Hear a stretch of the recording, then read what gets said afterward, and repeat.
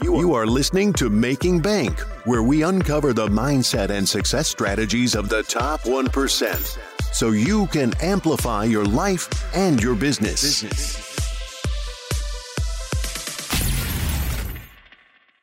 Welcome to Making Bank. I am Josh Felber, where we uncover the mindset and the success strategies of the top 1%, so you can amplify your life and your business today. Super excited and honored for today's guest. He's the co-founder and or principal of 5 different Inc. magazine fastest growing companies in the e-commerce space, e-learning, SaaS, and real estate. He's a serial entrepreneur who has built or sold over 24 businesses with adjusted sales ranging from $3 million to just under $4 billion. He is currently the CEO of All Channels Media and a principal in Scalable.co, digitalmarketing.com, Traffic and Conversion Summit, Praxio.com, truthconversion.com, War Room Mastermind, Fully Accountable, Everbowl Restaurants, Big Block Realty, Scribe Publishing, and Real Estate Worldwide.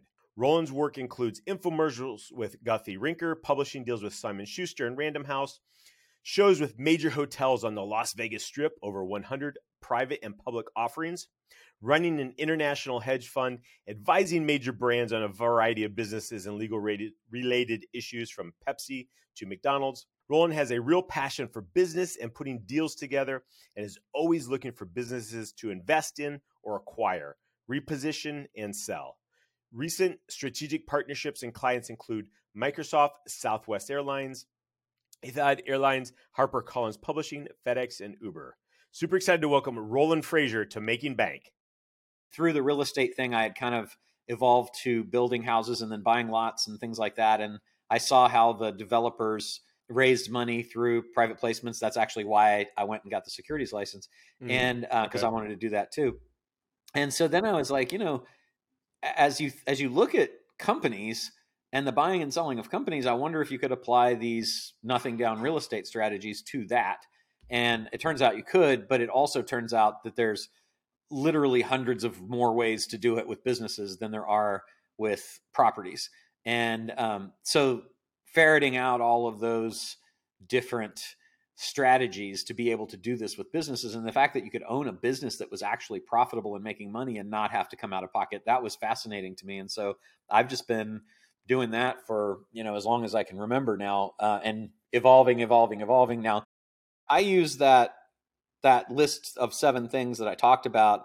To me, that means there's different categories. So there's competitors, there's media, teams, resources, products, services, MRR, monthly recurring or annual recurring companies, suppliers, distributors, and IP. So I go around that, I call it the acquisition wheel. I go around those 7 categories and then say that solve those 7 problems, and then say, who are the primary companies that fit that description?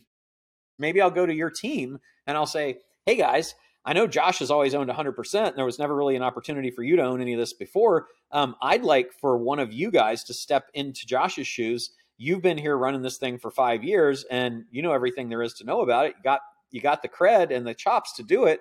How about if you invest? I give you the ability to buy 25% of the company at my cost. Well, if I can do that, then I get you your 25%. I get the buy-in of my people who are going to be running the company. Now I've got them locked in because they got their money in it. Where are they going to get the money? Home equity loan, friends, family, stocks, bonds, investments, all kinds of loan, right? Lots of places they could do that. And then I've got 75% of the company and I haven't paid anything for it, right? Or I might look at your accounts receivable and go and factor those. Or I might look at your credit lines that you've got in that company and do that. Or maybe there's some assets I don't want and we can carve $1,250,000 of assets out, or some combination of all of those things, right? Like I said, a couple hundred ways to do it. And so then when we agree on that, it's really just saying, I've got a whole bunch of strategies. I only need to figure out what do I need to come up with.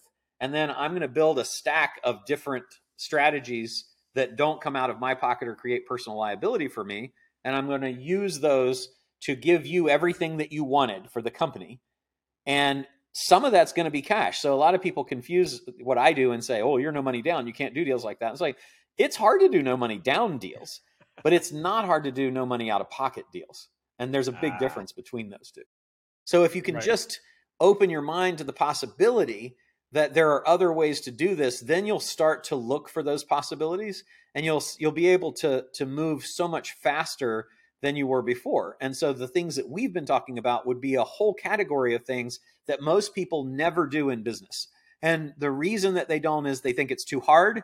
They think that they need a lot of money to do it. They think they're going to go into a lot of debt to do it. Or they just think that they're going to have to hire a bunch of expensive professionals who are going to be consultants to them to do it. And the truth is that if you just go start doing it, it's really not that hard. And it can have a huge impact on your business to be able to grow exponentially instead of sequentially, to grow exponentially instead of linearly, and to do it so fast in terms of time with so many learnings that will then bring you into new environments of people that will also help you grow. I think that a lot of the things that hold people back with respect to thinking about growing through acquisition is just that they're scared of it because they haven't done it.